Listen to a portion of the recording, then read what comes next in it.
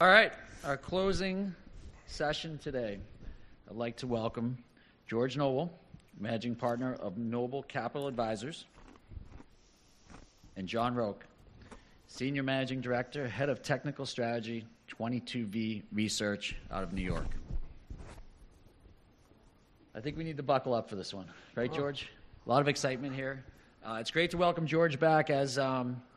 As we spoke about earlier, this organization was really founded upon the sell side of New York and the buy side of Boston. And today we're bringing together some of the best of Boston and the best of New York to share some of their experiences over their multi-decades in the market. You know, John spent 20 years on the sell side, a little bit on the buy side as well. And many of you know George Noble as well. Ran Fidelity's first international fund, and he was also mentored by Peter Lynch. So I don't want to stand in the way of this excitement here. I know we've all been waiting for this session, and thank you today for finishing off. Okay. Thanks a lot, Bill. Okay, thanks everybody. It's a pleasure to be here. I haven't seen this many people since my first communion, so it's going to be a good presentation, I think, and I hope it's going to generate some questions. I had to start it off with a little bit of my flair.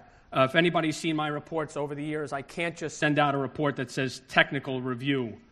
Last week I sent out a note entitled Undefeated. The other night I sent one entitled Mendoza Line, which if you're baseball fans from way back, you'll know that Mario Mendoza was a banjo-hitting infielder who played mostly for the Pirates in the 70s. He spent 9 years in the majors. 5 years he batted less than 200. And I thought getting below 4,200 for the S&P was the equivalent of the Mendoza line, irrespective of today's bounce. So hopefully, I promise I won't be as provocative as George, but I think you'll get a laugh or two. And I want to say straight out, I'm going to embarrass him here, but I'm going to embarrass him in a good way. Outside of the CMT, there's nobody in existence who's doing more for technical analysis than George Noble via his spaces. I've had the good fortune to be on there. Chris Verone was recently on there, Stan Weinstein, Michael Belkin, Walter Diemer, among others. So if you don't know George, try to get to know him today because he really is a champion for technical analysis. I first met George in 1994 when I was at Lehman Brothers. And I traveled with a sales lady from New York up to Boston to meet him when he was running Teton. And I carried with me a candlestick chart book. It had a red cover. And it would always come into my office at Lehman kind of a month late, but I brought it with me anyway. And when I went up with the sales lady, her name was Claire Sutherland, we're waiting in George's reception area, and she said to me, "He kills everybody. So if he kills you, don't be offended." Because the last time I was up here, the analyst was sliding under the table. So I said, whatever. I went to school in the Bronx. It's no big deal. So we go in. George meets us, invites us into his conference room. We sit down, and I plop down my Japanese candlestick charting book on the table. And George says, "Is that yours?" And I said, "Yeah." He said, "Don't go anywhere." So he leaves the room. Claire Sutherland looks at me and just goes like this, "What did you do?" George comes back in the meeting a minute later carrying his own Japanese candlestick charting book. And we've been friends since, so thanks. Thanks, John. Okay, here goes. Okay, so we think there's a regime change going on. I've come to it in my way, and George has come to it in his way. And we were going to start this, if the audiovisual was going to allow it, with Prince's song, When Doves Cry. Because when you speak to institutional investors about a potential regime change, it kind of sounds like doves crying. They really don't want to embrace the idea. I thought it'd be a good idea to start this because the genesis or the gist of my presentation is trying to keep it as simple as possible. And if you grew up, in the era of the 80s, you'll understand all of my references. So Michael J. Fox starred in this movie called Doc Hollywood, and I'll just give you the synopsis. If this link were working, we'd be watching it. So here goes.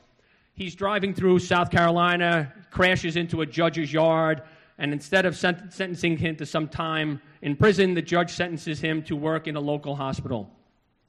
He works for an old guy named Doc Hogue, and you can see him right there. He looks like a Doc Hogue.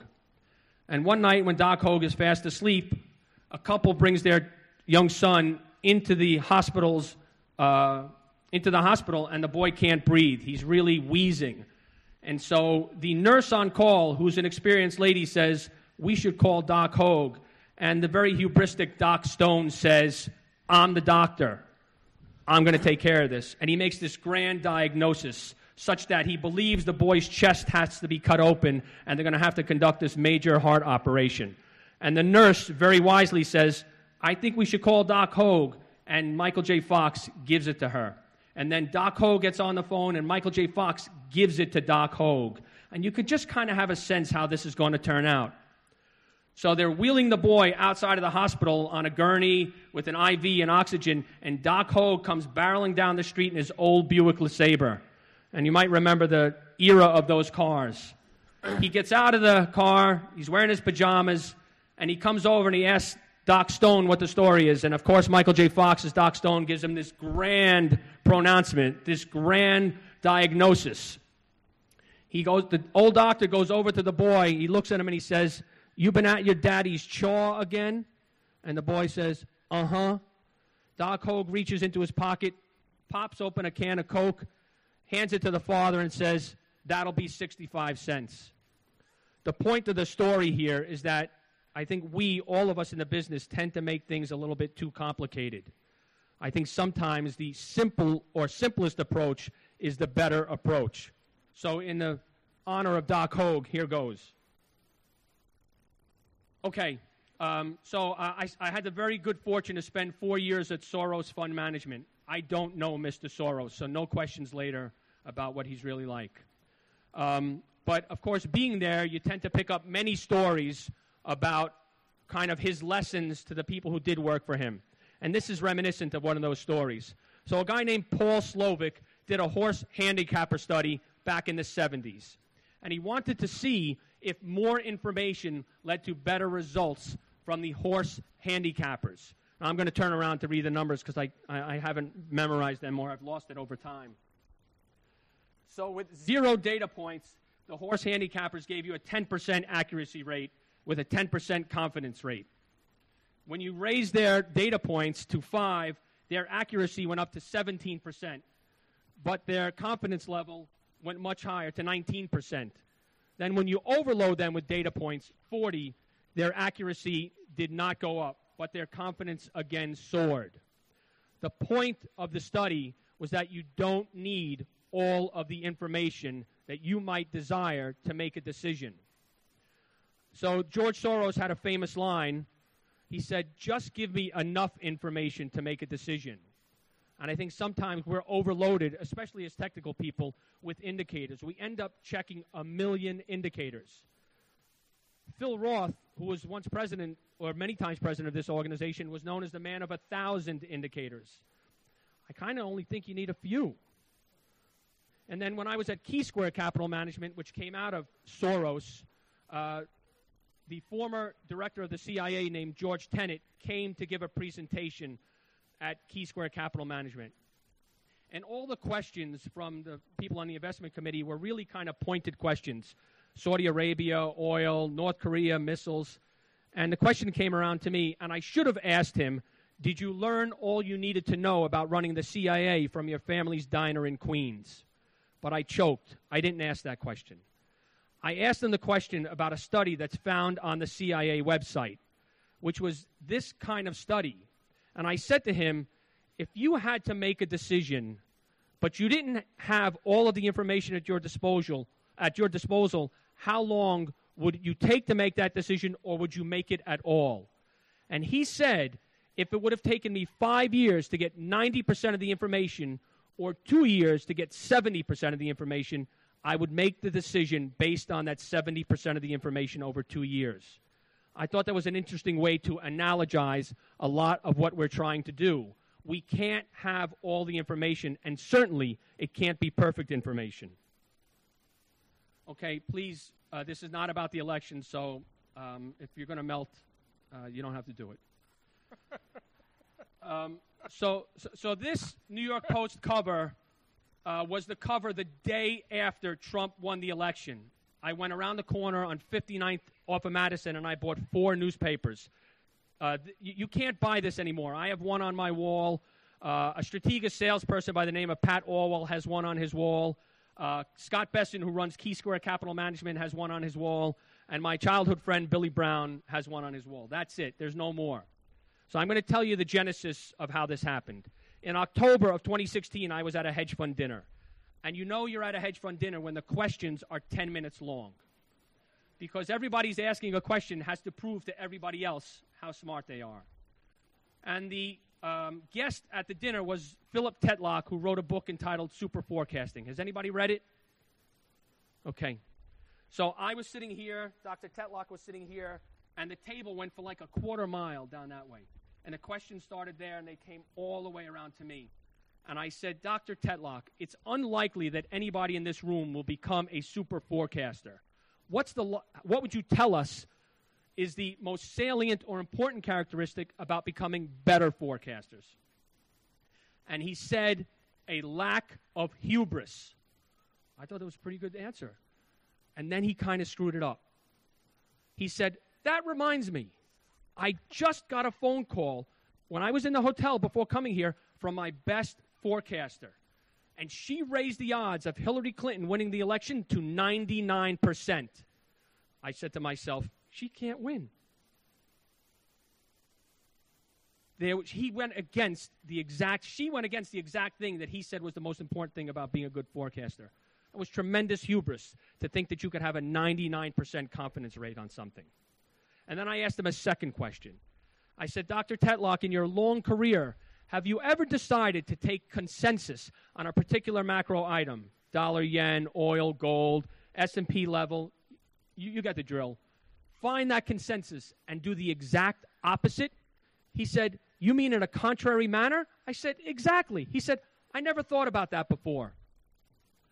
The story means that we should always think in a contrary manner when the evidence is pointing in the other direction. However, it's sunny outside. If I said it's raining, that's not contrary, that's wrong. Right? The contrary opinion has to agree with what the charts are telling you. That's the key. And then, of course, I have some quotes here where I think, they kind of lead into this story. My favorite quote comes from the bottom. It's from a book entitled Shut Up and Deal from the author by the name of Jesse May. Jesse May said, people think mastering the skill is the hard part. They're wrong. The trick to poker is mastering the luck. That's philosophy. Understanding luck is philosophy. I think that's really true for the market as well. Okay, here goes a perfect example of what I was talking about with Dr. Philip Tetlock. I'll read it to you. You could read it as well. There is increasing chatter about the risk of recession in the U.S., with the recent yield curve inversion and commentary from prominent economists catching markets' attention. Using a comprehensive set of economic and financial market indicators, Bloomberg Economics has estimated a recession probability model. Here are our findings. Our model suggests the chance of recession within 12 months is close to 0. It sounds like Dr. Philip Tetlock's forecaster all over again. Also, just to give you a history, if you go back over time and look at Brent on a year-over-year basis, not West Texas, because West Texas got to 0, or negative numbers, you remember that, of course. When Brent goes up at least 100% year-on-year, you always go into a recession thereafter. The PPI and CPI are more than 5% year-on-year. You go back 70 years, you nearly always go into a recession thereafter. And consumer confidence was really very low. Except for 2011, you normally have a recession thereafter. So the weight of the evidence, clearly those economists are not paying attention. I like to look at magazine covers. Of course, everybody else likes to look at magazine covers, and Paul McRae Montgomery was the guy who put this study into action. I thought it was interesting that Jay Powell recently said, my goal is to get inflation down without a recession. George. Is this the guy who coined the phrase transitory? Yeah, I'm going to get to that one, I promise. And I think Jim Bianco said something about yesterday or today was the one-year anniversary of that. So why would I listen to that guy? Well, maybe you're a fundamentalist. I don't know. Sorry. And then Lacey Hunt. Lacey Hunt has had a laudable long-term record as a bond manager. he said monetary restraint has resulted in recession in all but 10% of the cases since the Fed's founding in 1913. Clearly, these people haven't done Lacey Hunt's work. Okay, so George said this. He actually presaged this, and of course he used Jim Bianco's work as well to say this. So when the Fed first came up with this transitory baloney, I said to myself, I just don't believe it. I actually wrote in one of my notes, I had an open invitation to Jay Powell to join me on Webster Avenue in the Bronx so he could tell the good people there why paying higher prices was in their best interests. He's not yet RSVP'd. So I just went back 70 years, and all I did, using that red line, is determine how many months in a row the PPI printed 6% year on year. All I did was count. It was a pretty easy exercise. And I'm not surprised the 400-plus PhDs in the Fed didn't do it. So now we're up to 13 straight months in a row. The last PPI print was 15.2%. It's only been worse 2 other times over 70 years. If you were around in the 70s, I was around in the 70s. My father was out of work a lot in the 70s, and I remember alternate days for gasoline with odd and even numbers on the back of your license plate. You had 2 periods, 34 months and 59 months, which were the only 2 periods over the last 7 years where inflation was worse than what we're seeing now. Raise your hands. How many people have heard anyone on Wall Street say that inflation will be worse going forward? How many people have heard Wall Street people say we're peaking? It's true. Listen, look at what this Danish politician said recently about prices. She said, if you want to stick it to Putin, take shorter showers. I mean, that's not a joke. She said that. It should be a joke that she's a member of the ECB, but that's not a joke. And what I did was I went back over time and I just wanted to take a look at what the PPI did when it was high and what the S&P did when the PPI was also high. And except for the period in the early 50s, the S&P has had difficult times when you have an inflation rate this high.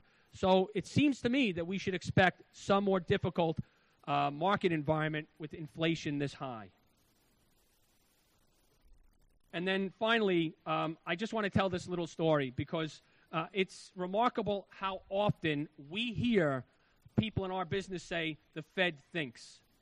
Now, I would bet all the money in my pocket right now that not one person in this audience can tell me what the people in their family are thinking right now. So how is it likely that we can tell what the Fed is thinking right now? Impossible. Here's a little anecdote. This really happened. When I was at Key Square, they employed, in a consultancy fashion, a former Fed governor. And he would come down to New York once a month and sit with everybody on the investment committee for an hour.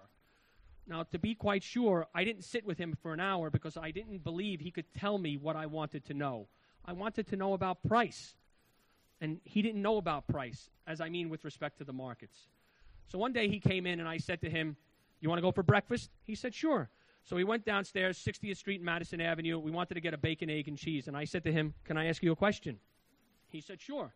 I said to him, how many civilians does how many civilians does a 4-star general speak to in a week or in a year?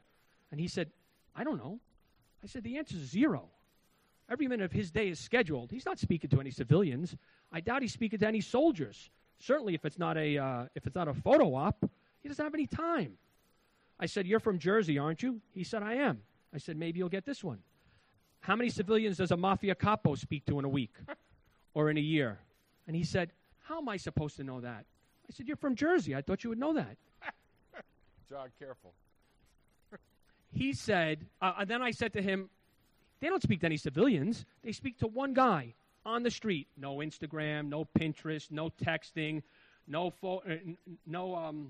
Facebook, nothing. He puts the policy in that guy's ear. That guy puts out the policy. And if it's not followed, you've seen the movies. I said to him, now I'm quite certain you're going to be able to answer this question. How many civilians does the Fed chair speak to in a week or in a year?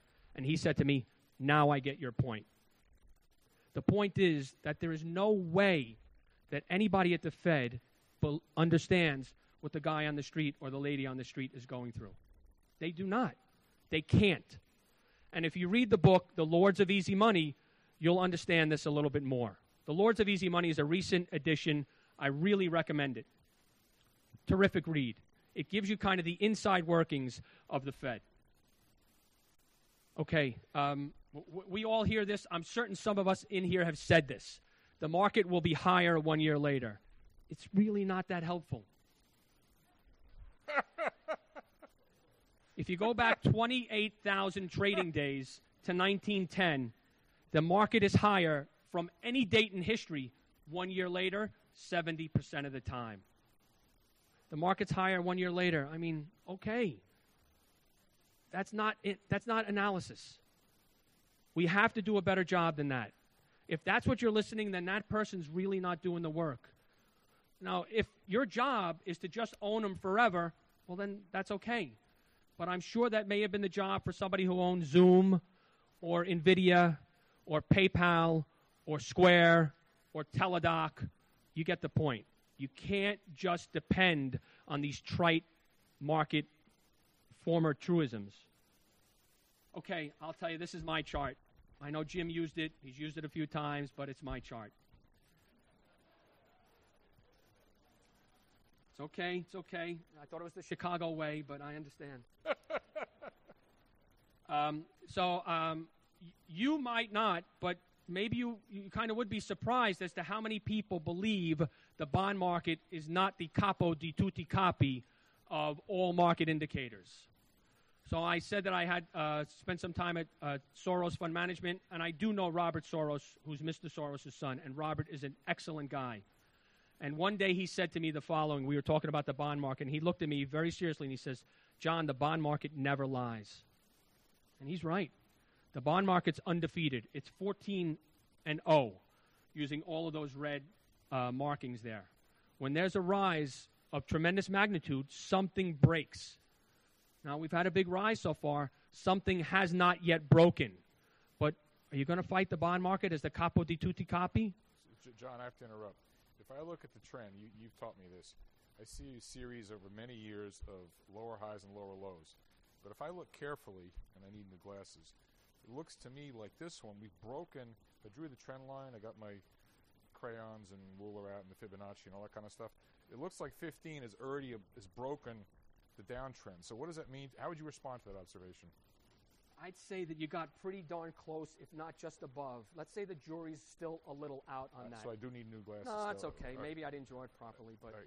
you know, it's still a little bit out. I will tell you that is a big concern amongst institutional investors who pay attention to the bond market.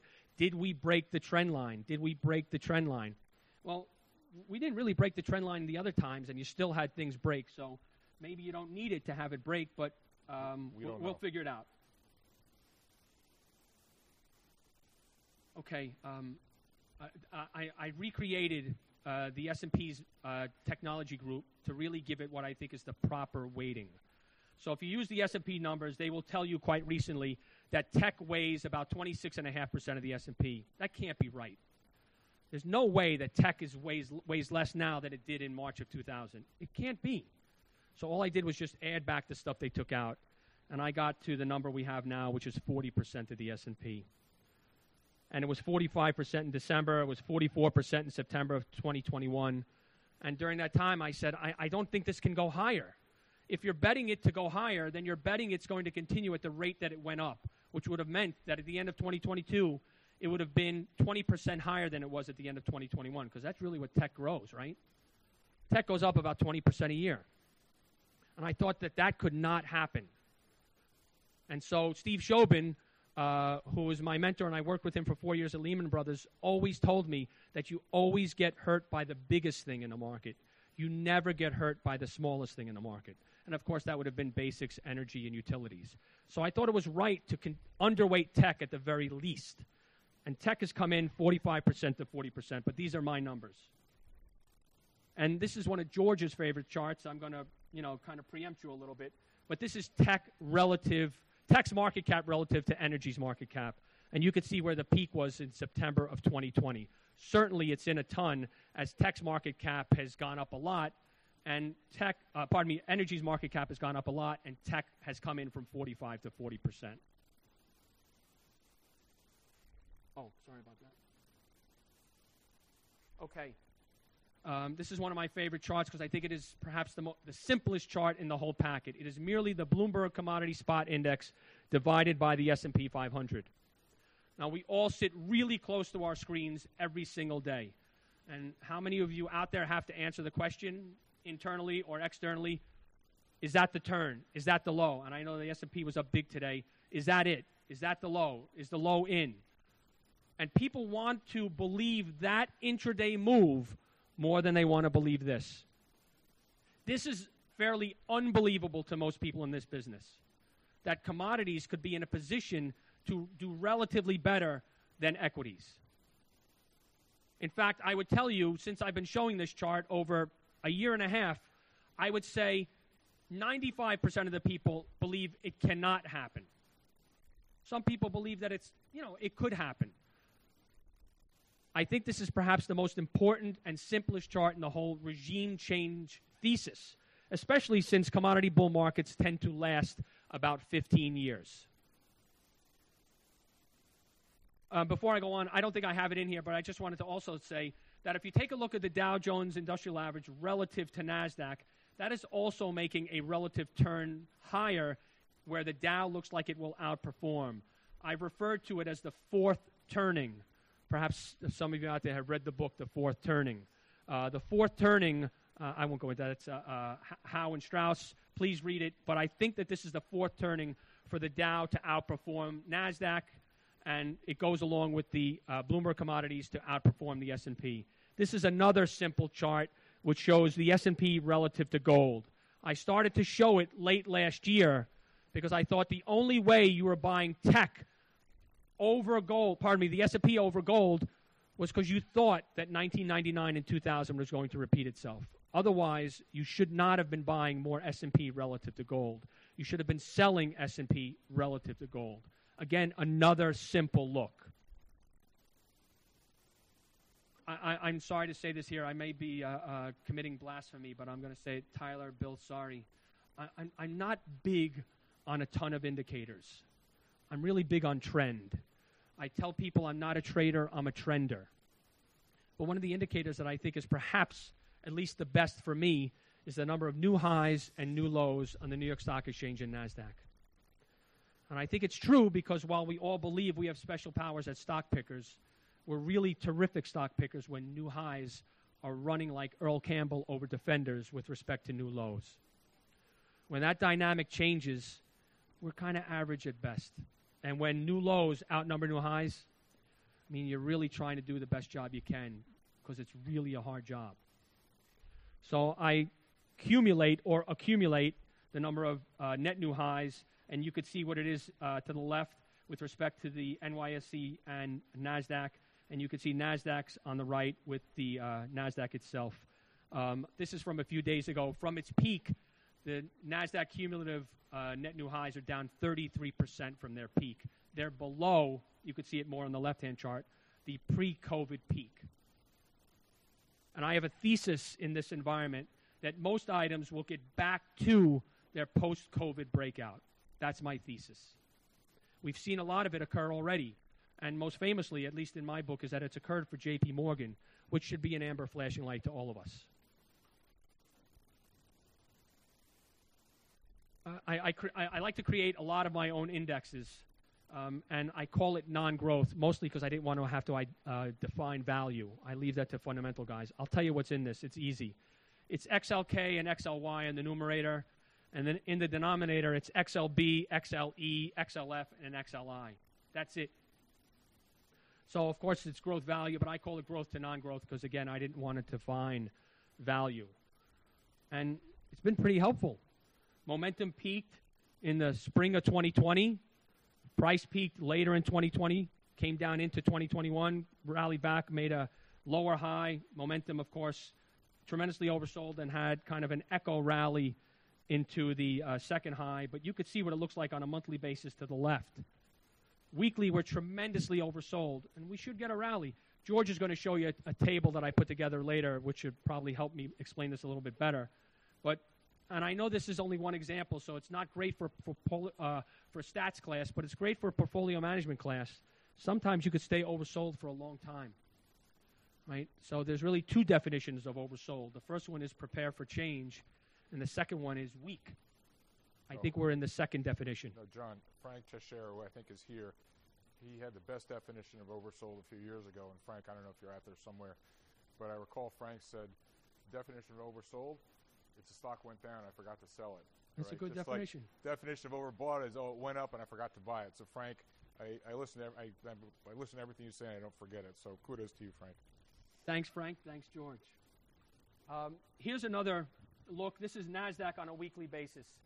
So I've used the line that when NASDAQ peaked on a momentum basis, which was in February of 2021, the index didn't peak until about 9 months later. I thought NASDAQ had a negative momentum divergence debt to be paid. Right? Revenge is a dish best served cold. It was served cold here because nobody was really paying attention because prices kept going up. And the market was really insulated by 7 stocks because the percentage of stocks above their 200-day moving average for the NYSE peaked in December of 2020. It peaked for NASDAQ in February of 2021. I mean, those are amber flashing lights. And I know people were using breath as a reason to stay in there, but it was kind of like you were deteriorating on the inside, but you looked good on the outside. I have a 62 Impala in my garage. Everybody loves it from the outside, but son of a gun, it's an old guy. You need to take care of it. Right? That's kind of what the market was telling me, is that the internals were deteriorating. New highs were deteriorating. The percentage of stocks above their 200-day were deteriorating. But 7 stocks kept insulating you. And so I think there are messages here. We just have to learn to listen to them. Right? And they change your aggressiveness with respect to buying stocks. As momentum is deteriorating, you can't be as aggressive as you were as when momentum is pushing aggressively higher. It's kind of like winning, your best team winning without its best players on the field. You know that doesn't last very long. So sorry for these little memes, but George is a big meme guy. So this is one that's really too woke for me, so I'm going to pass it.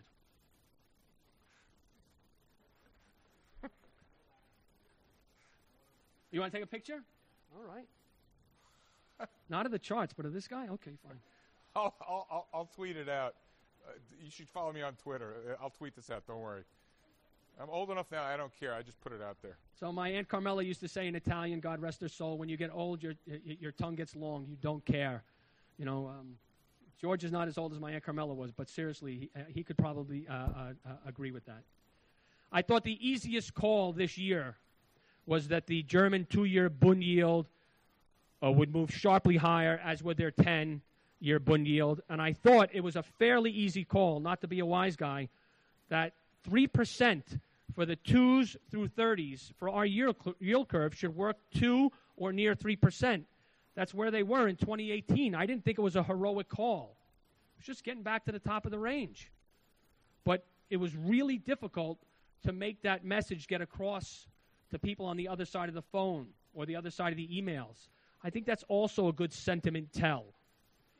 A good sentiment tell is when you have an idea working for you and even your colleagues don't want to buy it. That's a really good sentiment tell. So you know, you've heard this, of course. People will say, everybody owns that. And I'll say, do you own it? They'll say, no. I'll say, then everybody doesn't own it. Right? You can't contra yourself. Right? I've been asked the following question recently. What would get you more positive on the market? And I don't really like answering that question. I want to ask the following question. What would get you less positive on the market? Can you tell me what would make you less positive on the market? Nobody wants to answer that question. Make you more positive because things would have had to break? Fair? Below 4,200? Anybody else? Russia throws a nuke. Okay. I hope not. We got a slide for that one. I hope he's got a bad arm. We got a slide for that one. You just stepped on it. You go ahead. So I mentioned earlier that I would rather be long commodities relative to the S&P. I think we're in a commodity bull market. In December of 2020, when I was at my former shop, I hosted a panel within a macro conference where concentrated almost exclusively on commodities. because that's really when they broke out above their prior range. Not to new highs, but you could see that horizontal line there where it broke out to a 6-year, broke out of a 6-year base in November 2020. Nobody was on board. I'm not telling you that because I was on top of it. What I'm just trying to give you is the sentiment. Nobody was really prepared. And I think part of the reason they were not prepared is because this is the unintended consequences of an ESG mandate. The ESG mandate unintentionally pushed more people into greater weightings on the technology side. Much greater weightings than they might have already had. Because the consultants want them to be kind of ESG focused. I thought it was a tremendous opportunity with respect to commodities. Freeport-McMoRan quintupled off of its low. And of course you could see that this is a giant base, and of course I've carried around the phrase Brobdingnagian base for a long time. I trademarked it. I don't know what I'm going to do with it, but I trademarked it.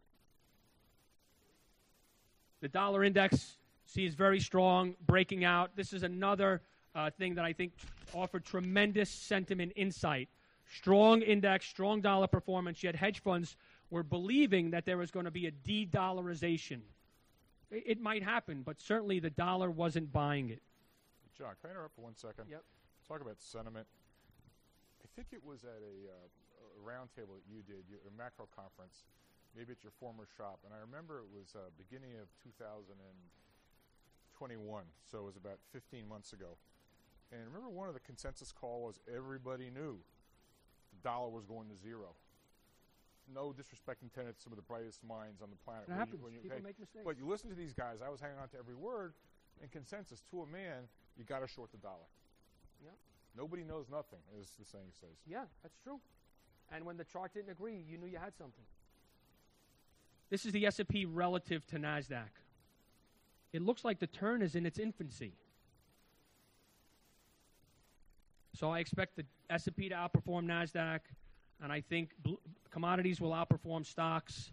That's kind of the regime change here. And commodity bull markets go for about 15 years. Hi, Helene.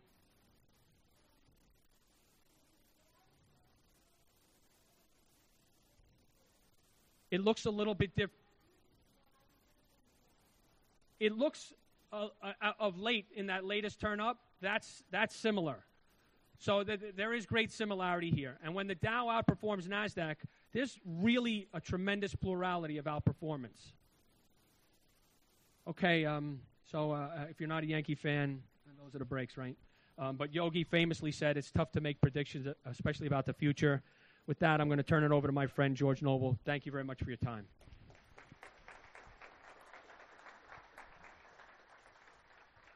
Thanks, John. Thanks, George. Good stuff, man. Take it away. Tyler, do you want to come on up?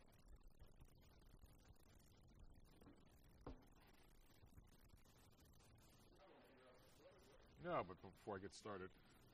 So,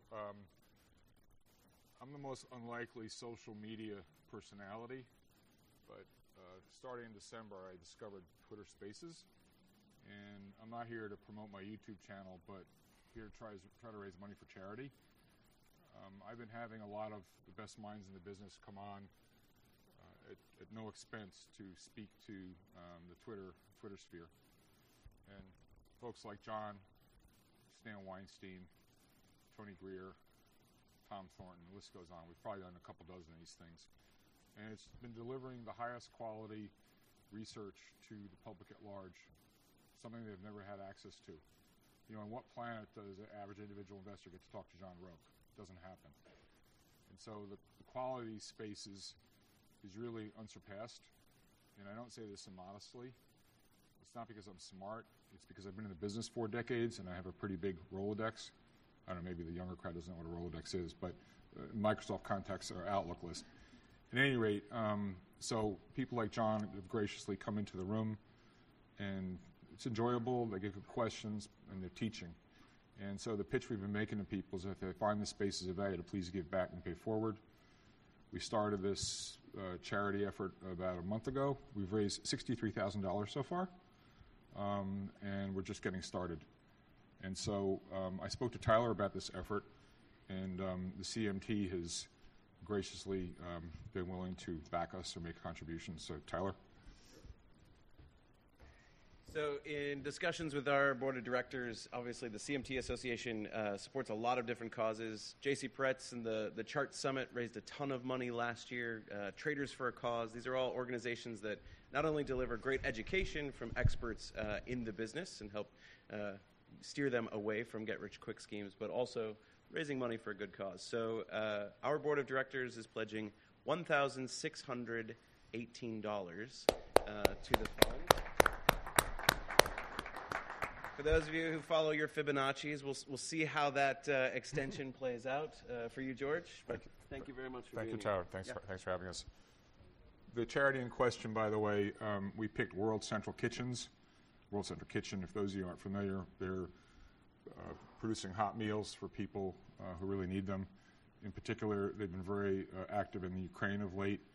There are 3.5 million refugees in the Ukraine, and they're preparing 300,000 meals a day.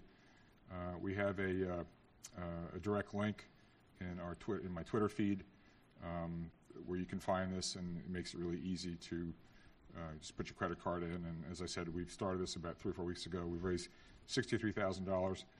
As a special inducement here today for limited time offer only, I feel like I'm Jerry Lewis doing one of those telethon squeeze jobs. So I collect a lot of things. So souvenirs from the bear market.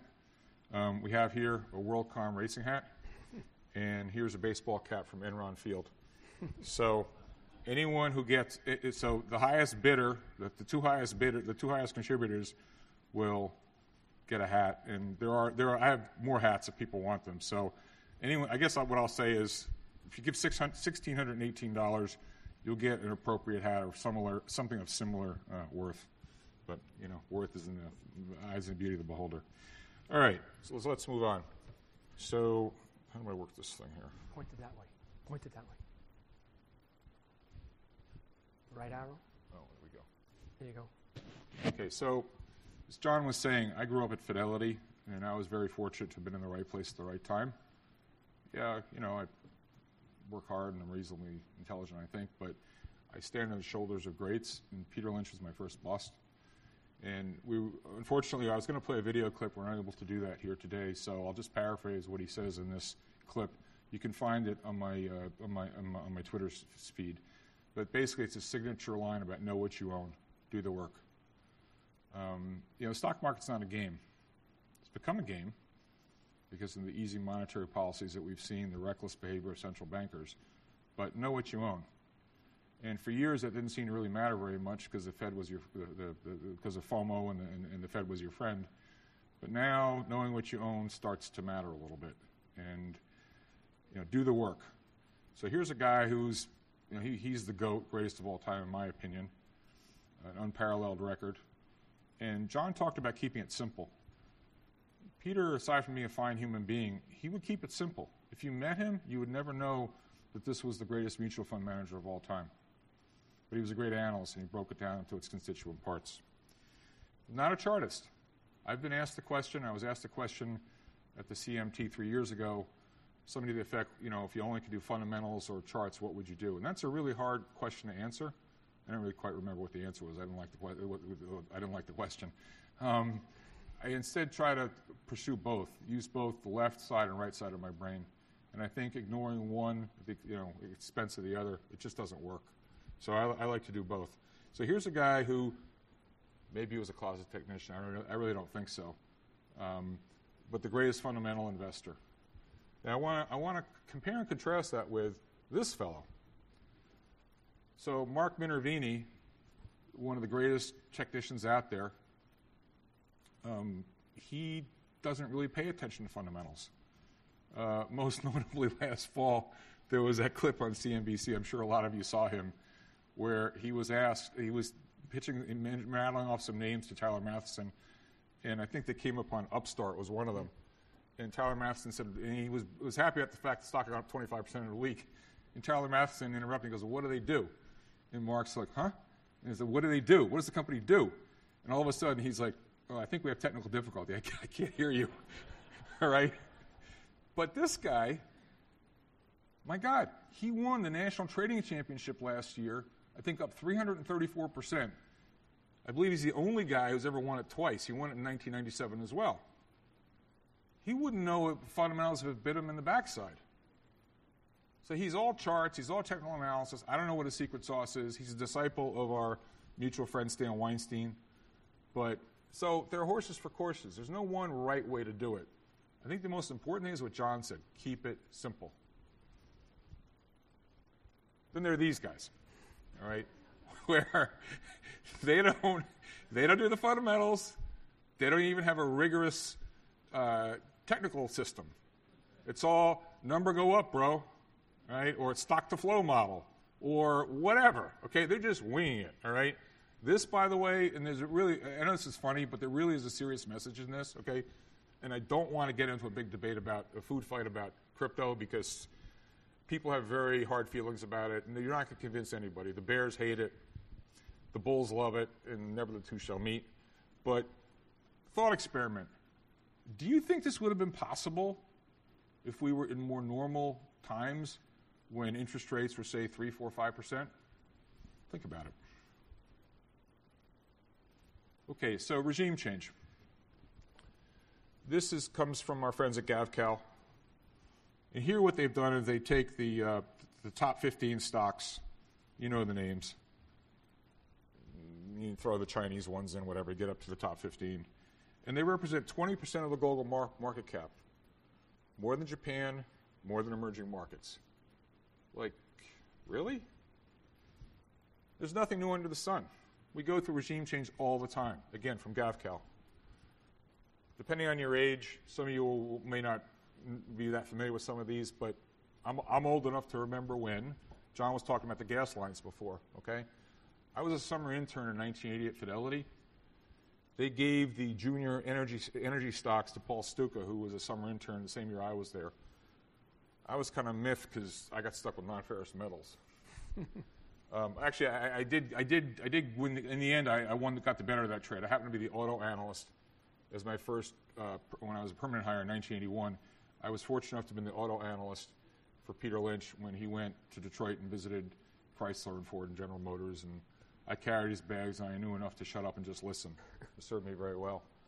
At any rate, 1980 was energy. 1990, Japan. I rode the Japanese bull market pretty extensively in the 80s and quit Fidelity actually to start a hedge fund to short Japan in 1991. That was when, the Emperor's Palace was worth more than the entire state of California. They were buying Pebble Beach, Rockefeller Center, et cetera, et cetera. 2000, we all, I think, know in this room, requires no comment. 2010, it's going to be China, and look where we are now. As our favorite philosopher, Yogi Berra, would say, you can observe a lot by watching. You can.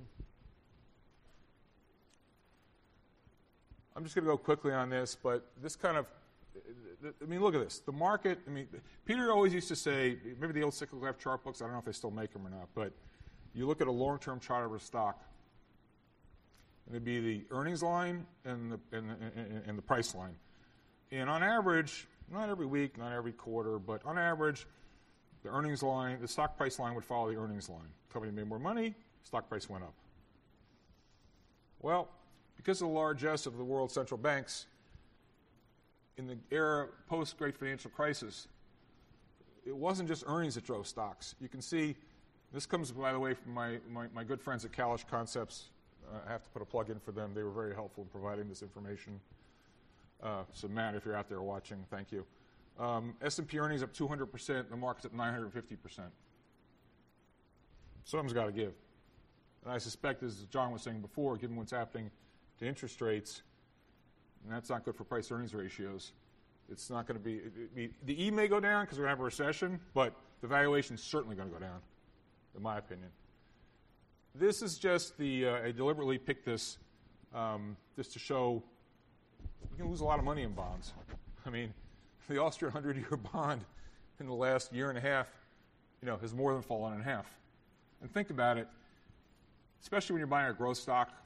Embedded in that it's a super long duration asset. Think of it as a 30-year zero coupon. And I don't think certain investors fully appreciate that. They just bought the narrative. And number go up, so why not? from our friends at Gap. This is from Jeff Gunlock. Sorry. I don't want to make it too much macro, but just throw this one in for fun. Like, is the famous line from Margin Call. So, Mr. Powell, I understand inflation's at 8.5%. And this is out of date. I think wage growth is even higher. Inflation's at 8.5%. Oil's breaking out. Well, no, inflation's 8.5%. Yet we have amongst the lowest Fed funds rate in recorded history.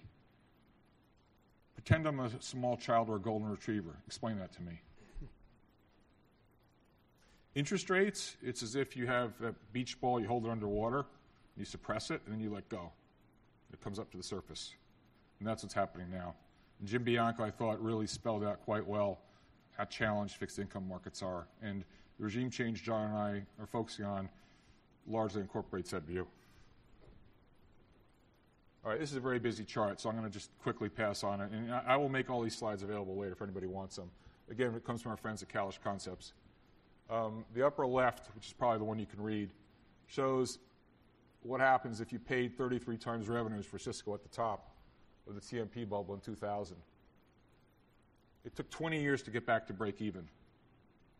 So everyone says, oh, stocks for the long term, you're going to make 9%, blah, blah, blah, blah, blah. Your entry point matters. Conversely, if you just bought anything, threw a dart at the wall in 2009, I didn't do that, but if you had, you would have made a killing. So entry point matters.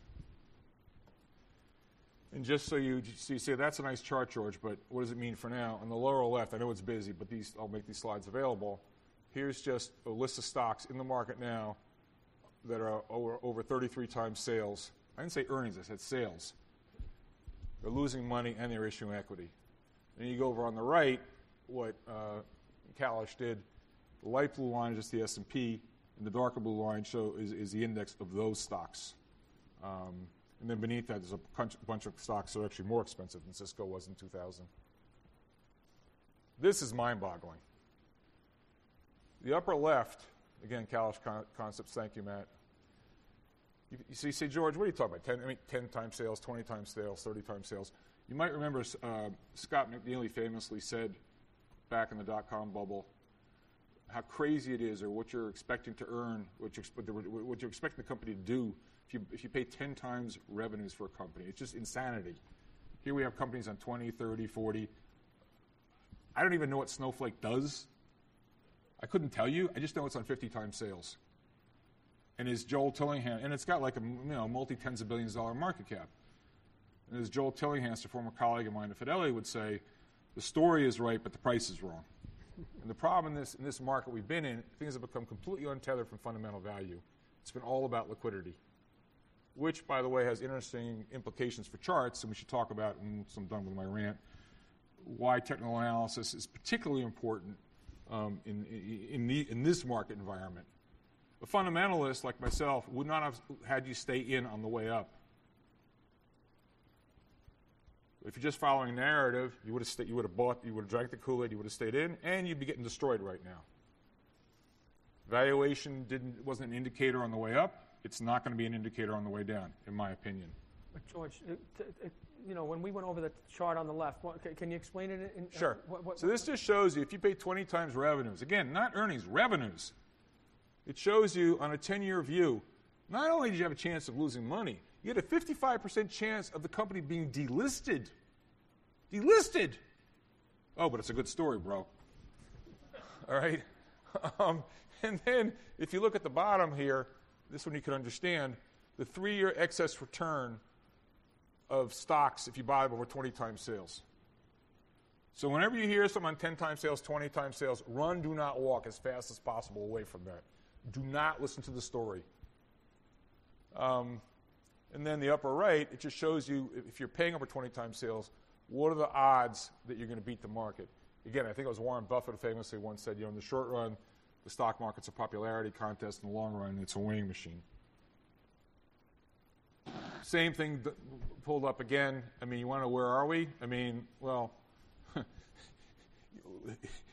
We know what happened to all the obscenely valued stocks coming out of 2000 when the liquidity got taken away. $50 in double jeopardy. You can use your crayons and fill in the rest of the upper chart.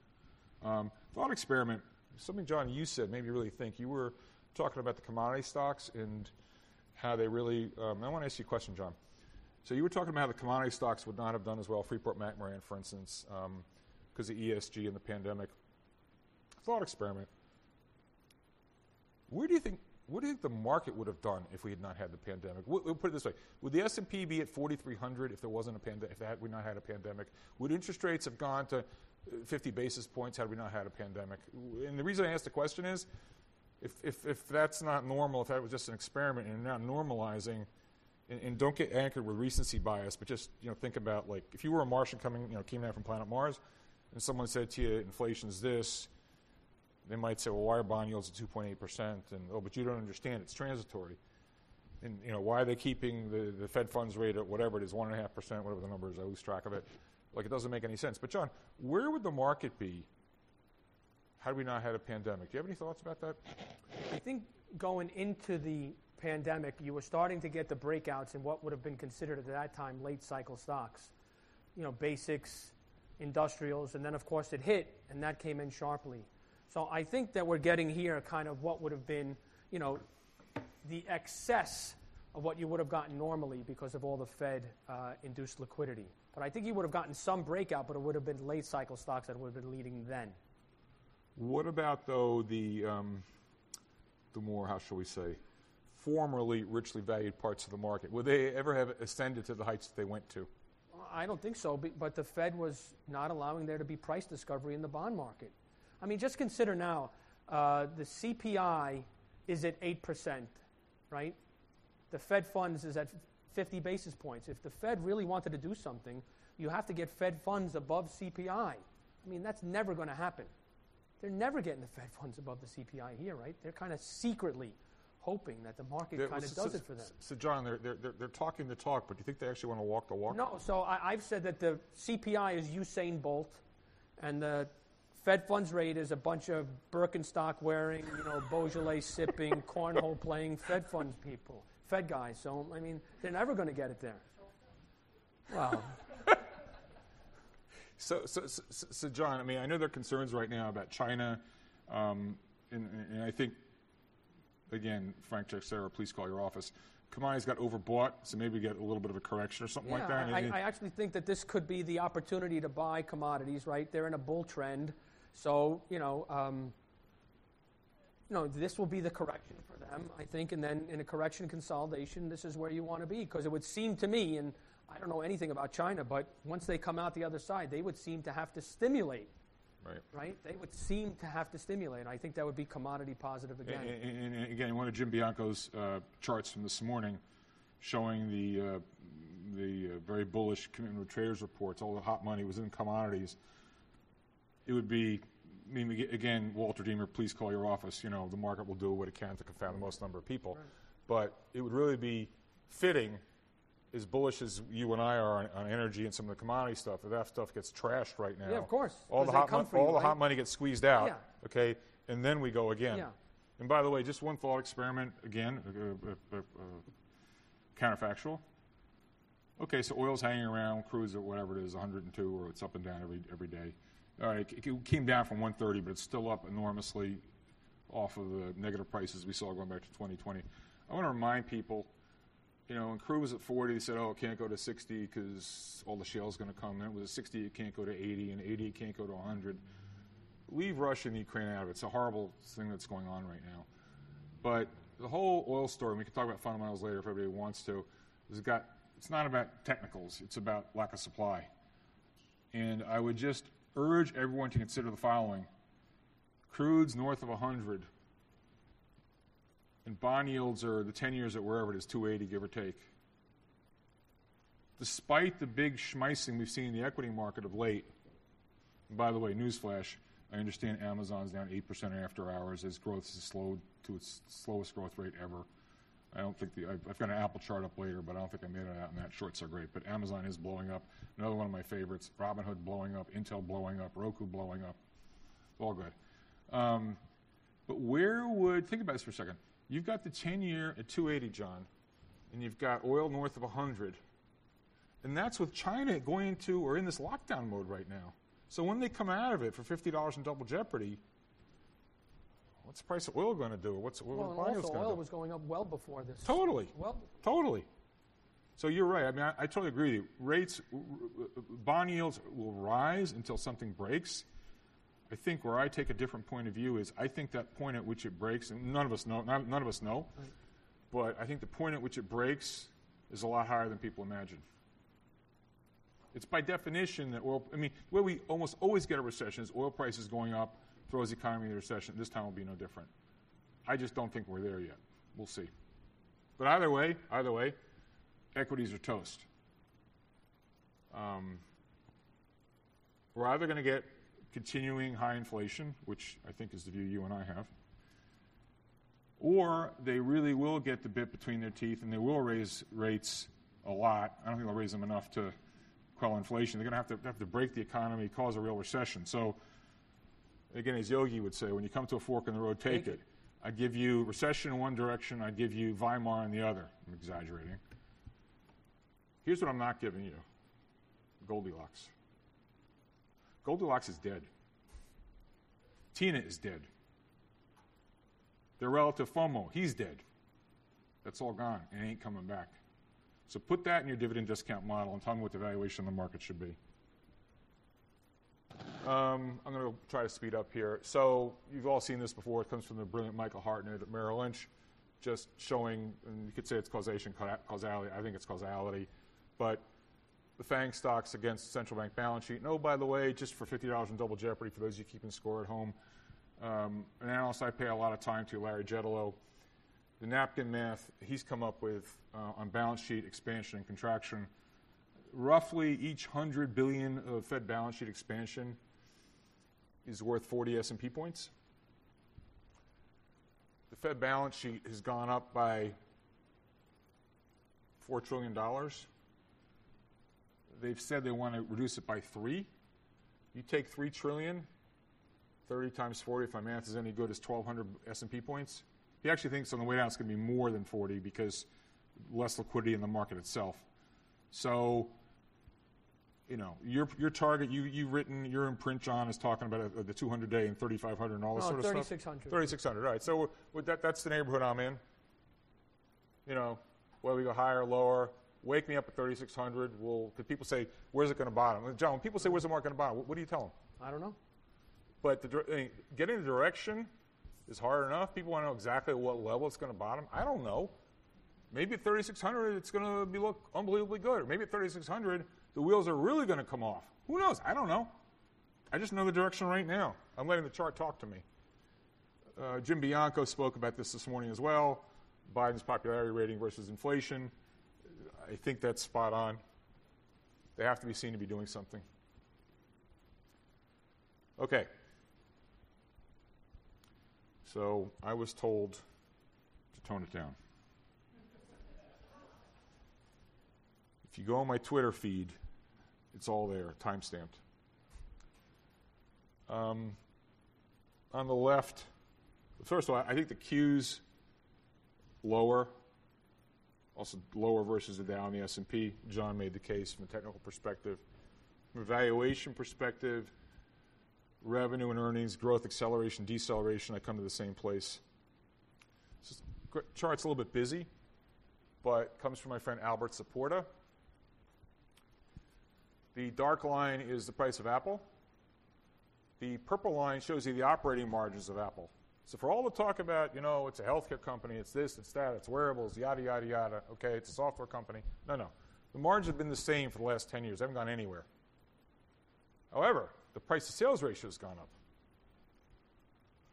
Now, when you get to be a $3 trillion market cap and your growth slows to 2% and you're on, 29 times earnings, whatever the number is, the law of large numbers are going to catch up with you. And I salute Warren Buffett. He is, if it was a Mount Rushmore for managers, he'd be up there.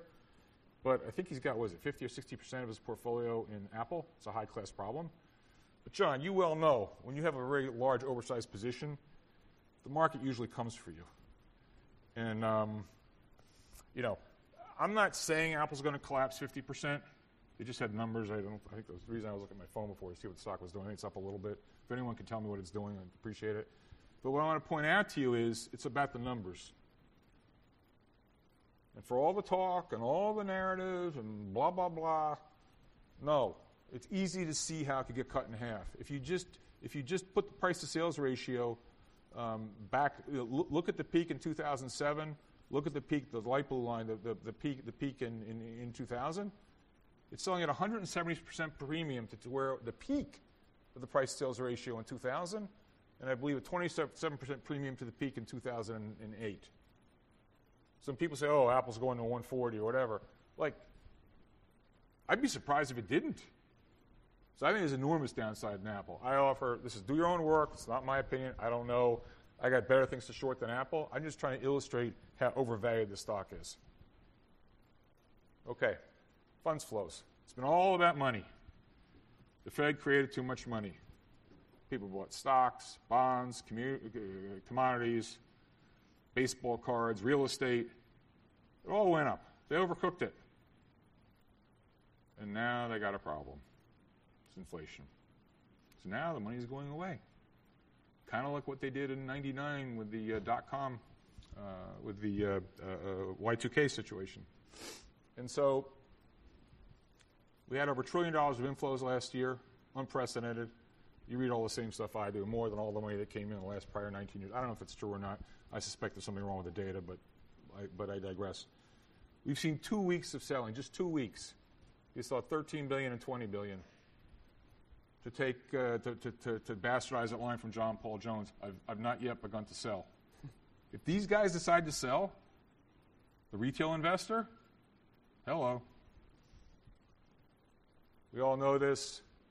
Again, valuation is not good as a timing tool, but with inflation raging 8.5% and the Fed taking liquidity away and the economy slowing, possibly going into a recession, we're certainly going to get an earnings recession. You want to pay 219% of GDP? Callous concept. Thank you, Matt. Okay. This is messy. I know people are going to say, John Hussman, he's been too bearish, he's been early, he's been wrong. Basically what he's showing here is if you just take valuation, and again, valuation sucks as a timing tool, but take your starting valuation and use that as a predictor for 12-year forward returns. So similar to the work that Grantham Mayo does. It does a damn good job of predicting the market. And you can see at the peak in '99, when the blue line was at minus 7.5%, the market actually wound up in the next 12 years by going down 6%. This is relative to Treasury bonds, going down at 6% a year over the next 12 years. And then at the bottom of the market in 2008 or 9, where you can see the blue line was at a spike low, the projected returns were 15%. And now it's saying this is a bad entry point. We're both baseball fans, John. This is a bad pitch to hit. Yeah, you want to swing at strikes. Yeah, I wouldn't get in the batter's box. I'd be like, I'd throw my bat down on the ground and say, dude, get the ball over the plate. I'm not taking a shot at this. This is insanity. I keep my signature phrase, I keep using my Twitter spaces, is equities offer return-free risk. Whether you want to be in cash, dollar cash, and people say, well, I'm going to lose 8% a year, blah, blah, blah. Could be worse. You could own ARK. Or actually, someone asked the question this morning, is there anything to buy? Yes, there is. It's SARK, which is the inverse ARK. And now the funny thing is, ARK has gone down so much. I'm sorry. SARK has gone up so much. The price of SARK is now higher than ARK. And so someone asked me in my Twitter feed, does that mean ARK is the inverse ETF for SARK? I don't know. Okay. Now we go, as a fundamentalist, again, I'll plead guilty to having missed a lot of the upside. I do have to, mea culpa here, I promised Tyler I'd do this. So the last time I spoke at this conference in 2019, and Tyler was very relieved I didn't ask him to do this again. For those of you who were there, we redid the Aerosmith Dream On song, and we created like a video montage, never been publicly released. And anyway, Tyler got his band back together. He's quite an accomplished musician, and we rewrote the lyrics, and it was a fabulous production. And the stock went down. Tesla went down like 30% after the conference because they were on the ropes. It looked like might go bankrupt. Thankfully, I covered the short then. I've dabbled with it since then, but really have not been involved just because it's been a completely narrative-driven, liquidity-driven situation. It only went up 20x after it bottomed. I mean, I've been wrong on stocks before, but have something that goes up 20x in your face, like seriously? So this was famously said by Oscar Wilde. You know, when people buy things, then they're focused on what the price is, but they don't understand the real inherent value of it. Like, what's the value of a good book? The book might cost a few dollars, but the words are priceless. I have taken this, and to me, this applies to the stock market today. The gamification of the stock market. It's like Peter Lynch would say, it's not a game. I'm quoting exactly from what he would say. There's a company behind every stock, and people forget that. They certainly forget it when the Fed's handing out money to everybody, when there's stimulus checks being given to everybody, when everything is going from up and to the right, and you're at cocktail parties and you feel like you're missing out. But it's not a game. Okay. Frank, are you there? Frank, if you're out there, can you raise your hand? Yo. So I should actually let Frank, I was inspired to do this by Frank. I should have taken the price off because you're going to guess what it is. Frank, you know where this is going. So this stock, this asset, you know, for all, not the folks in these rooms because you're too sophisticated for this, but all the geniuses at home who, you know, this is easy. Just get out your ruler and your crayons and look up Fibonacci in a dictionary and we're good to go.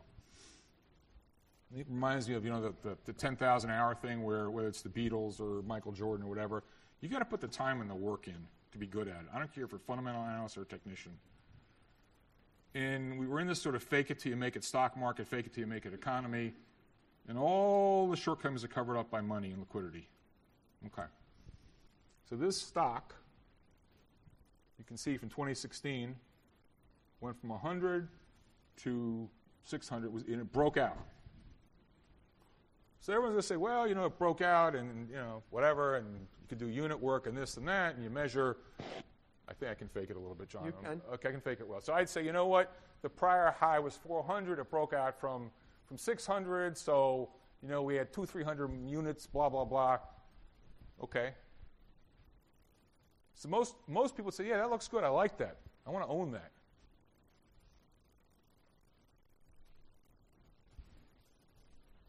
Know what you own.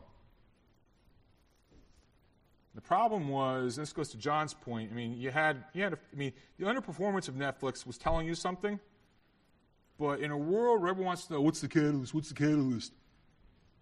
When the catalyst comes for you, it's too late. You can't get out. Know what you own. You have plenty of time to know to not own this. I mean, from a fundamental standpoint, you'd say the valuation's crazy, the growth rate is crazy, this is commodity business, blah, blah, blah. And Netflix did give you time. It was underperforming. But if you're sticking to narrative, So stay with your discipline. I don't care if it's, you know, if you're a real proper technician, you would have gotten out because of the relative underperformance. I'm with John. He had me at relative price. He had me at momentum. I forget every other indicator. As Dennis Gartman would say, do more of what's working and less of what's not working. So that told you to get out, and you had a chance to get out. But, or if you look at it fundamentally, you'd say, you know what, this is insanity. I'd never own this here. It's on 1 million times revenues. There's competition coming. Forget it. But if it's narrative, oh, it's Netflix. I like Reed Hastings, or did you see Orange is the New Black, or whatever their shows are.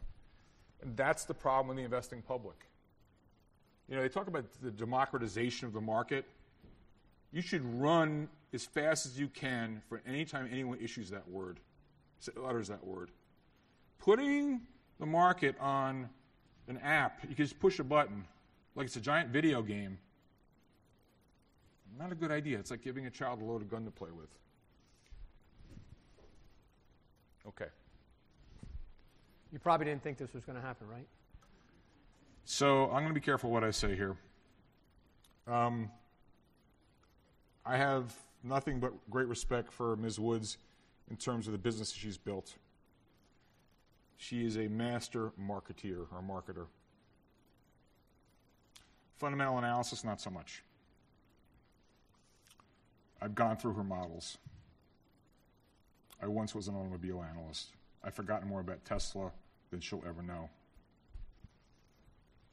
But she managed to tap into the zeitgeist of the market, and given the stocks that she's involved in are all really sort of long-duration assets and high PE, or in many cases no PE because they lose money. Teladoc, hello. And she milked it for all she could, so kudos to her. I'm old enough to remember when Japan had a bull market. And I remember all the Japanese real estate stocks going to the moon. I mentioned that earlier. I clearly remember 1999, 2000. And I went short too early. But I made up for it in spades when the Grim Reaper came. People say, George, you're being too harsh. She's a woman, this, that, and everything else. No. Garrett von Wagoner, Kevin Landis, Ryan Jacob, Alberto Villar, he wound up going to prison, Henry Blodgett, Tom Marsico, look it up. We've seen this movie before. There's nothing new under the sun. She just happens to be the flavor of the day. And I think it's really unfortunate because in a world where we have the democratization of finance and people can just invest themselves and don't try this at home, she has destroyed more money than any other fund manager on the planet the last few years. I say that, so how can that be, George? Look at her returns. She went up some. Yeah, she went up a lot. But the thing is, if you look at her returns relative to, say, the Qs and look at the beta she had on her portfolio, there's zero alpha in what she did. Zero. She's a beta merchant. And more importantly, when you look at the returns, they tend to be, they're time-weighted. They're not dollar-weighted. And I can tell you back in the days at Fidelity, people would say, look at Peter Lynch's record. It's up 29% a year. The investor didn't get 29%. Why? FOMO wasn't invented in 2009 under Ben Bernanke. We had FOMO then also. The money came in at the top and went out at the bottom. I don't remember precisely the numbers, but if you told me the average Magellan investor only made 10% a year, not 29% on a dollar-weighted basis, it's probably about right. And the worst part of it is she keeps on, and John, you said it before, a question for you, humility, knowing that you don't know. What do you, I see she's doing a real disservice to the public. She's like doubling down every step of the way. There's no humility at all. I just think that if she changes her modus operandi, she doesn't have a business. Right? So she has to continue to promote it. This is not a personal attack, but it could be anybody in that regard. 100%. She just has to continue to promote it. 100%. Just a couple of related observations. There are 1,000,001 charts I could have put up showing this. But here's just all the unicorns. Look at the number of startups valued over $1 billion. Jerome Powell, please call your office. Instacart valuation cut by 40%. I'm telling you right now, this is my opinion, do your own work. You see a lot of the more turbocharged, growth-oriented investors getting destroyed. Not to pick on Tiger Global, which I was as smart and successful as they were, or Melvin Capital. Go down the list, it's all the same. But Tiger Global was down 7% last year. Last number I saw, I think they're down 34% this year. And they're invested in a lot of illiquid, a lot of private cash flow negative companies. These companies have to come to market for more money. So you saw already money being pulled. I think Steve Cohen pulled his money from, or the extra money he had put in, pulled his capital from Melvin Capital. I think Citadel did the same. There's going to be tremendous number of markdowns as we go out throughout the year because these companies need more money, and there's going to be redemption, but it ain't the religious kind. The tide is going out on this, and I can't tell you who it's going to be, but Melvin Capital, I don't know how they're going to get away with this. There was something the other day, they want to start another fund, like do-over, forget about all the capital they incinerated. But this fake it till you make it, just cover, sell dollar bills for 80 cents, cover it up with more equity investment, that game is over. That game is over. this is deliberately out of date for a reason. This is not just, I showed up at the scene of the crash after, when his body's strewn in the street. Go look at my Twitter feed. I put this out last summer at 120. I think she's 46 bid today. This you've seen many a time. I'm going to say I originated this graph. But, there's nothing new under the sun. All right. Present it with that comment, as they say. All right, so now let's go to Mr. Roque. So here's the fundamental. This is why I love when a plan comes together. He's a chart guy. I'm a fundamental guy. And in a world of higher inflation, higher interest rates, back to the 70s, I think, as Jim Bianco was referencing this morning. And no, Jim Bianco and I did not compare notes before we put on our respective presentations. Look at what works in a higher volatility, higher inflation rate regime. Please note, technology is indiscretionary at the wrong end of the playing field. And you want to be in commodity-related things, value, energy, that sort of stuff. This is a fundamental. So again, it's not that I have a narrative, and I love it because John will come and I'll say, "Oh, look at these charts; they're great charts." And I don't just buy things off of charts. And I could come to him with a story about commodity stocks and reflation benefit series, and he'd say, "Well, George, that's nice, but they're all going down." But when the two come together, that's when you kill it. Same thing kind of as before. It's from UBS, just showing you. If you normalize rates, geared to real rates where you want to be, banks, energy, real estate, et cetera. And again, you don't want to be in tech or consumer discretionary. All right. So what do we like? And unfortunately, and Tyler, next year you got to get the audio-visual to work because I was going to play we had the theme song from this to kind of for the transition. But I'm going to stop for 1 second. I want to get just a sip of water or Coke. This one's mine. Thanks. And again, the Jerry Lewis squeeze. Please give to World Central Kitchens if you find any of this of any interest or value. So, where are we? This comes from my friend John. I think we're in the early innings of this commodity move. Whether oil gets rinsed the next few weeks, months, commodities, we're not talking about what you're supposed to buy tomorrow or next week. Sort of, was it Ecclesiastes, John? The first Nothing new under the sun. Nothing new under the sun. The first shall be last, the last shall be first. So the offense is coming on the field. It's commodities and commodity-related stuff. You want to own pricing power in your portfolio, and you want to own price makers, and you want to short price takers. Tech, unfortunately, is on the backside of this.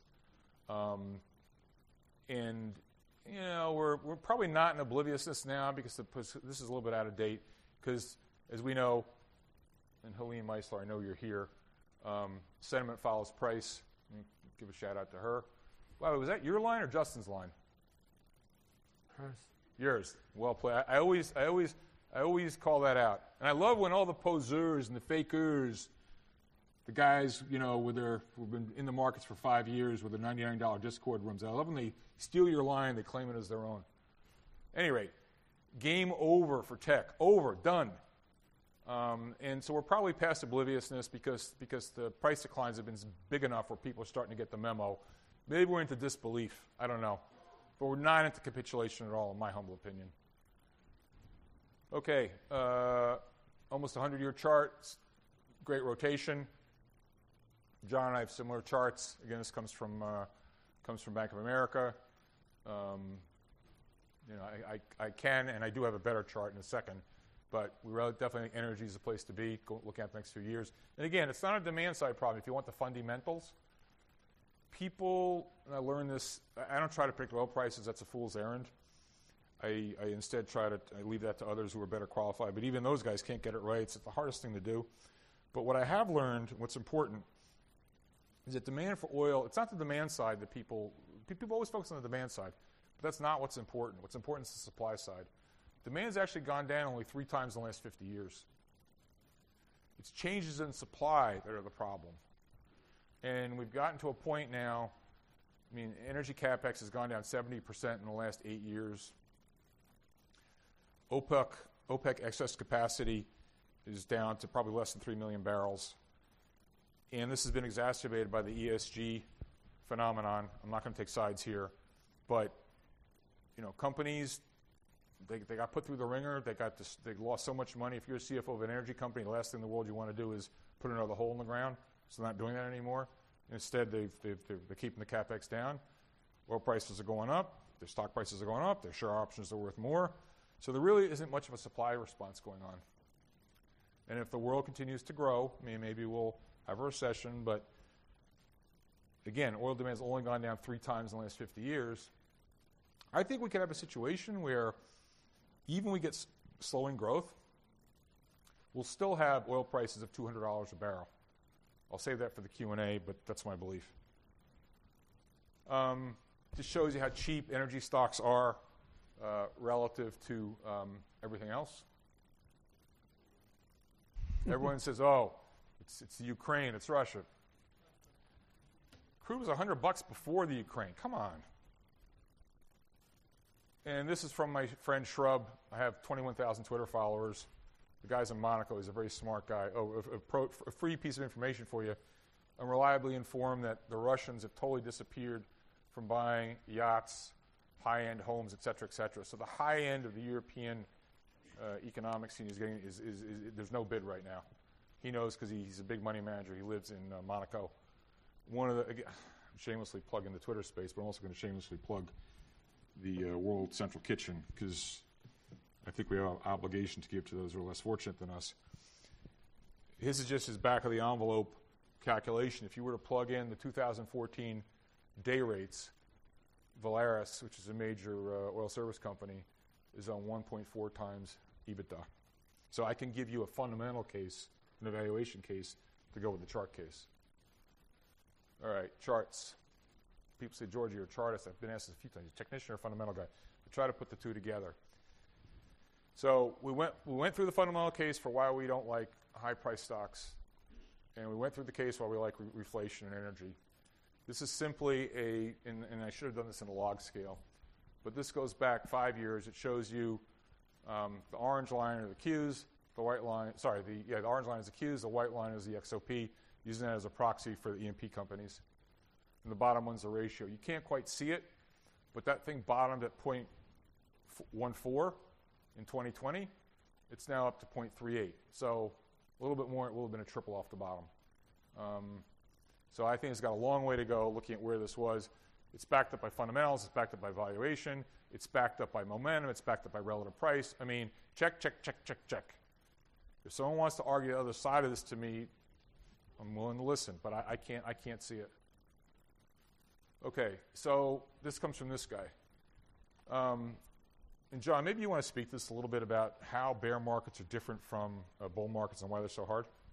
Okay, so I actually did a George Noble Spaces thing, and I actually had the data just going into it. It was just a happenstance. I went back to the year 2000 when NASDAQ peaked in March, and I went through the October 02 low, and I just counted up how many days NASDAQ had rallied during that downturn when it was down 78%.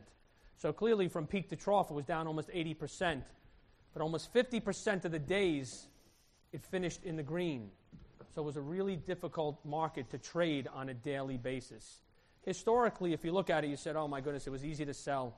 It went down from March of 2000 through October of 02, but on a daily basis, it was tough.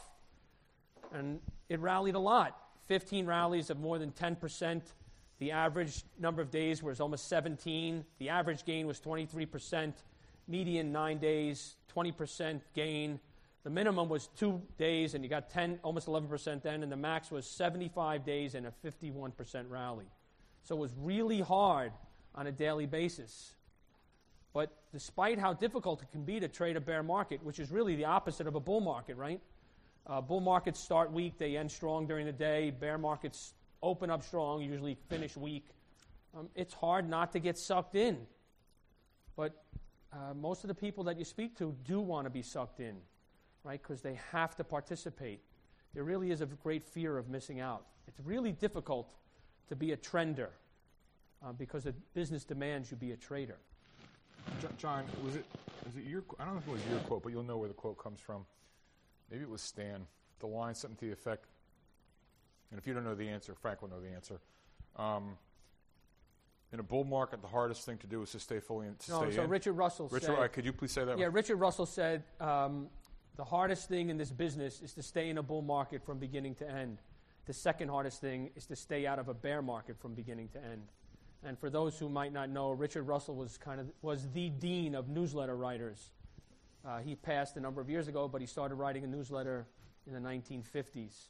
He was a gunner, I think, in World War II, and he famously would read about 5 or more newspapers a day, and that was kind of how he came to his ideas about the news. But he was very sageful in that advice. Which goes to, again, I was listening to Jim Bianco this morning, showing by year or quarter the various asset classes, and the S&P was only down 4.6 in the first quarter. What am I supposed to buy? Well, what if the answer is you're not supposed to buy? What if the answer is the water that we pull, the Fed has now pulled the plug out of the drain of the bathtub, and the water's going down, and now we're just debating what's going to go down the fastest. Oops. Oh, so you asked a question, John. Maybe you can speak. I was chuckling to myself because I knew this was coming. And who was it that said they wanted nuclear war? The term bullish. And I said, I got a slide for you. Okay, you. Okay. This makes my head explode. Not you. This. This is March 4th when the Russia thing was just getting started up. And this comes from, I don't know, some European brokerage firm I never heard of. This was making the rounds on Twitter. So they're going through the permutations and combinations. Maybe he'll have a nuke. Maybe he won't. Blah, blah, blah. And I quote, although there's a huge margin of error around any estimate, subjectively, we would assign an uncomfortably high 10% chance of I can't use with a straight face, of a 10% chance of a civilization-ending nuclear war over the next 12 months. These odds place some credence on Brandon Carter's highly controversial doomsday argument. Even if World War III is ultimately averted, markets could experience a freak-out moment over the next few weeks, similar to what happened at the outset of the pandemic. Google searches for nuclear war are already spiking. Despite the risk of nuclear war, it makes sense to stay constructive on stocks over the next 12 months. If an ICBM is heading your way, the size and composition of your portfolio becomes irrelevant. Thus, from a purely financial perspective, you should ignore existential risk, even if you do care about it greatly from a personal perspective. Bottom line, the risk of Armageddon has risen dramatically. Stay bullish on stocks on a 12-month horizon. I mean, I didn't make this up. Narrative. Everyone was a trade expert back in 2018 with Trump, but we go through all the iterations. Then we're all doing the COVID thing, and then the vaccines. Then everyone's a foreign policy specialist. It's like, what's the shiny object du jour? It's all narrative. And the funny thing is, and we have too many charts, but I almost put it in here. I didn't show you this one. There was one I saw I wanted to put it in, but I was driving Tyler crazy with all the changes. It showed the Bank of America. It showed the Bank of America, the fund manager, monthly fund manager survey from like 3 months ago, and it was like 80% thought inflation's going down. I mean, do not just if you're going to turn on CNBC, just put. You can watch it, but just have the sound off. Well, there was also a survey done at the time that said most fund managers were underweight tech more than they were at the low in 08, 09. I mean, the survey was wrong. There's no way that people were underweight tech more than they were in 08, 09. Which, by the way, speaking of surveys, so I have a lot of pet peeves, you can probably tell. These surveys are bogus. I mean, watch what they do, not what they say. But also the way they do surveys like, for instance, you get these things from the various bulge bracket firms, and they show you hedge fund exposure, in technology relative to the last 5 years, blah, blah, blah. But it's being done relative to the last 5 years. Question, John, is that the right sample set? I guess not. Maybe we should go back 10 years, 20 years. I've thought that the playbook is not the 90s forward. The playbook is kind of late 60s to the early 80s. So if you're going to normalize and Z-score it, at least do it honestly. I'm almost done. What a great time to be alive. So,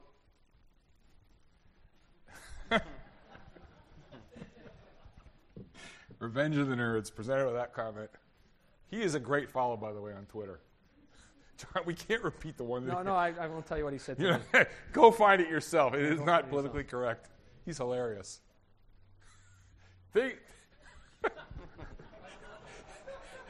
Things you don't see at the bottom. Thank you. Nice one. Questions? George and John, you've just silenced the entire room. Gentlemen, well done. We got They're one right asleep. here. They're not silenced. Tyler, we got to squeeze people for money for the charity. That's right. I mean, come on. If you ask a question, you have to donate your favorite Fibonacci extension. Yeah, exactly. And add a 0. Okay, I got first to comment on something you just said, George. There's a famous line in the market that never bet on the end of the world because it will only happen once and you can't get paid. So that seems to be there you are. Okay. That seems to be the sentiment of that piece that you read. I just wanted to make a comment to you that you asked about Apple. It reported the best quarter ever, and the stock is now down 2%. So thank you, Jim. I mean, just the thought process coming in. Look, I have no idea where it's going to go. No victory laps here, but you just look. It's asymmetrical risk reward. If they come out with a good number, so what? Look at the way all these things trade. God forbid, you look at the valuation. Okay, they came out with a decent number. Just imagine one time it's not going to be a decent number.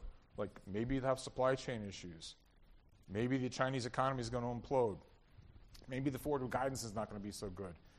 Or it'll look like Amazon's number, which was 10 minutes before it, which was god awful, and Yeah. they're down 10%. So Jim, as you know, everything's risk reward. It's like heads you don't win, tails you lose. Like why would you do that? And it's the biggest stock on the market. Thanks, Jim. And by the way, you two guys are going to become good friends. We are. Good.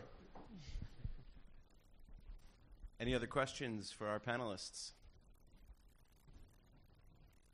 Well, it was John Bollinger who once told me that the greatest discussion at MTA conferences happens at the bar right outside the main auditorium. And I think John was on to something. So with that, we are going to conclude day 1 of the 2022 symposium. Please help me in thanking George Noble and John Roque.